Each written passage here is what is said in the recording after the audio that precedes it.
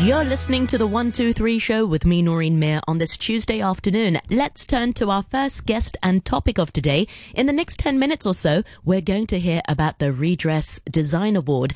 This amazing competition has been going on for 10 years, and I'm delighted to be joined by Nissa Cornish, the Executive Director from Redress, and they are a Hong Kong-based NGO that advocates environmental sustainability in the fashion industry with an aim to reduce and also transform textile waste in the fashion world, because as we know, the fashion industry is the world's second most polluting industry after oil.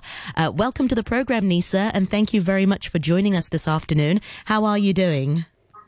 I'm doing very well, thank you. Thanks for the lovely introduction. Very thorough. Doing as well as I can be. It's a gorgeous sunny day out. Thanks for having me. Oh, I know, it's such a beautiful day, and we're physically distancing. So I'm physically distancing in the studio, and I assume you're physically distancing in the office or at home. Yes. So we're doing our part. But shocking to really realize that the fashion industry is so polluting, and you don't realize that really. No, I mean, I think one of the things that we don't think about as humans is that every single person on earth, except maybe a handful of nudists, wears clothing. So although you may think, I don't participate in the fashion industry, I'm not a fashionista, you are participating in the fashion industry, which means that it's a massive, enormous industry that touches every single person. And then the second thing we don't think about in terms of the impact of fashion is how much goes into making every single garment that we wear. If I can take a second to give an example, let's say a white T-shirt that you buy off the rack at any of the high street stores. That T-shirt, we seldom think about the whole process it takes to bring that into your closet. And, it takes a moment to spin it out, but bear with me. From the cotton, the land, water, chemicals, time that it takes to grow the cotton for that T-shirt, and then the people that need to be employed to harvest it and then send it somewhere. The cotton then gets spun into yarn, which is then perhaps bleached, dyed, processed. The yarn is then sent somewhere to be woven into material. The material is then sent somewhere to be cut into various pieces, et cetera, et cetera. The pieces are designed and assembled into a garment. The garment's then transported, stored, bought by a retailer and sold somewhere in a store. All that entire process. And then it comes to you and you're washing and drying and wearing, et cetera, et cetera. We seldom think about all those things that are tied into it that certainly probably aren't represented in the $49, $99 it costs to buy that T-shirt. And then when you think about your entire closet full of clothing and how much resource and person time and energy went into all of that, it really starts to, and then there's 6 billion people on the planet with closets like yours, it really starts to add up. Oh my goodness. It really is a multi-pronged problem then, from Yes. Consumer mindset because of fast fashion. People are, people shop online, it's cheap.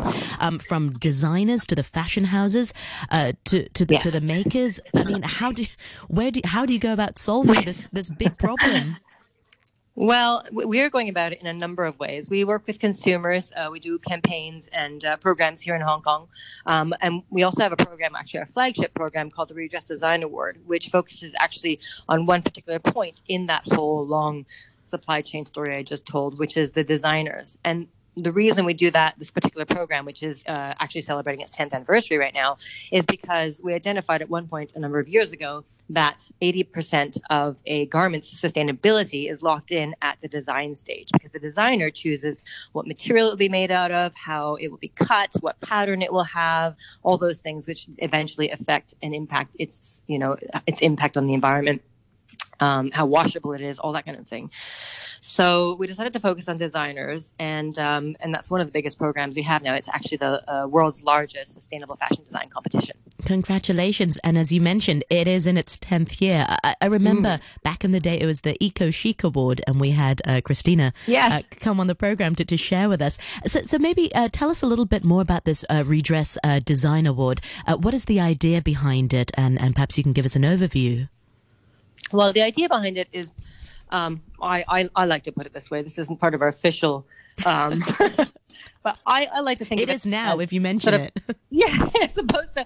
So it's in a sense, it's a guerrilla way of infiltrating the mainstream fashion industry with sustainability-minded designers and people who are armed with the kinds of tools needed to transform the fashion industry. And the reason I say that is because we target designers. So we invite designers from around the world to submit sustainable design concepts, and then we bring 10 finalists to Hong Kong to make and show the design concepts, and we just select a winner each year. So the annual award cycle is essentially that. But within that, we include a huge amount of education for those who apply and those who get through. And we also have an alumni network. So if you come through the Redress Design Award program, you become an alumnus or alumna of the Redress Design Award. And that means you have access to all sorts of resources and collaboration opportunities and things that we bring, which helps them to then become more successful in their sustainable fashion design careers. And many of the people who come through as designers don't end up with careers as designers. They may end up as buyers or merchandisers or,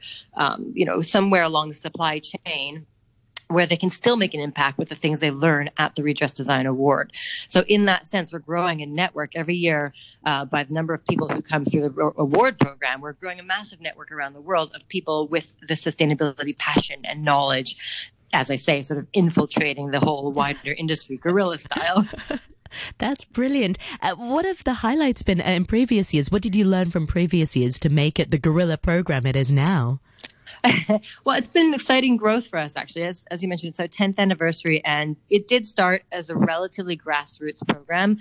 Christina Dean, our founder, founded the program 10 cycles ago. Designers mainly. It was with local designers, yes. And then we expanded gradually throughout Asia. It is now global, so you can apply from anywhere in the world, which is really exciting. Right now, I know this year we have applicants from Peru, Albania, Vietnam, Australia, across the globe, really like quite a wide swath of countries, which is really exciting to see the different approaches to sustainability and the different, design aesthetics that they bring.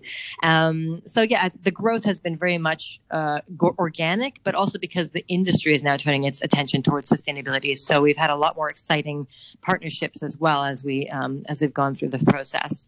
We're really, really pleased to be where we're at right now. And then, of course, now with everything the way it is in the world right now with COVID, and the fashion industry, like all industries, being impacted, it's quite an interesting time and opportunity for us to have a place and support the direction that industry needs to go in through these designers in this program. Yeah. Well, Nissa, for some of these designers, did they have a sustainable sort of fashion mindset to begin with? Or is it through sort of training that, slowly but surely that their designs... Oh, yes. Yeah. I mean, what's their approach to begin with, and how did your program sort of change well, that's a really good question.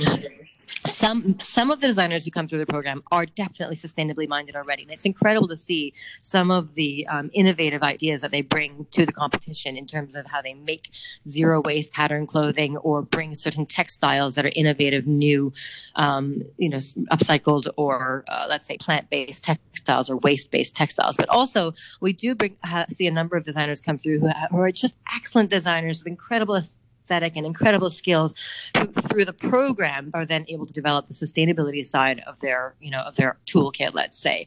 We're really happy to be able to do that because there's a lot of talent out there that just if turned on to the sustainability aspect can really make a difference. So I would say both come through the competition, and we do our best to groom them and train them and support them through the competition to be even more sustainably minded and resourced. And I understand this year there's also a People's Choice Award. Tell us a little bit more, and how can we get involved? Yeah, it's a lot of fun, actually. So at the moment, we're in the middle of the cycle of the 10th anniversary awards. So at this stage, the hundreds of, I think we've had almost 600 applicants around the world. Wow. They've been narrowed down by a panel of international experts. They've been judged and narrowed down to 32 semifinalists from around the world. So 16 menswear and 16 womenswear.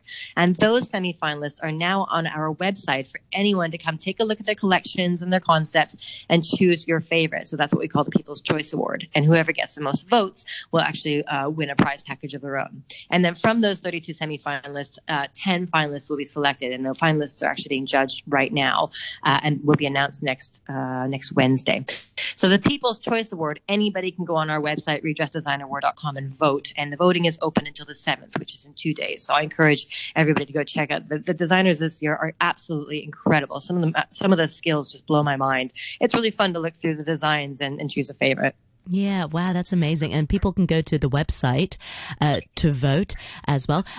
Just before I let you go, can you also maybe educate our listeners? How can we be better at how can we change our consumers' mindset? How can we be, better before we shop? What sorts of things should we bear in mind? Well, I'm glad you asked. One of the things that we love to say at Redress is that the most sustainable article of clothing you can wear is one that's already in your closet. So it's just about consuming less and consuming wisely, buying good quality.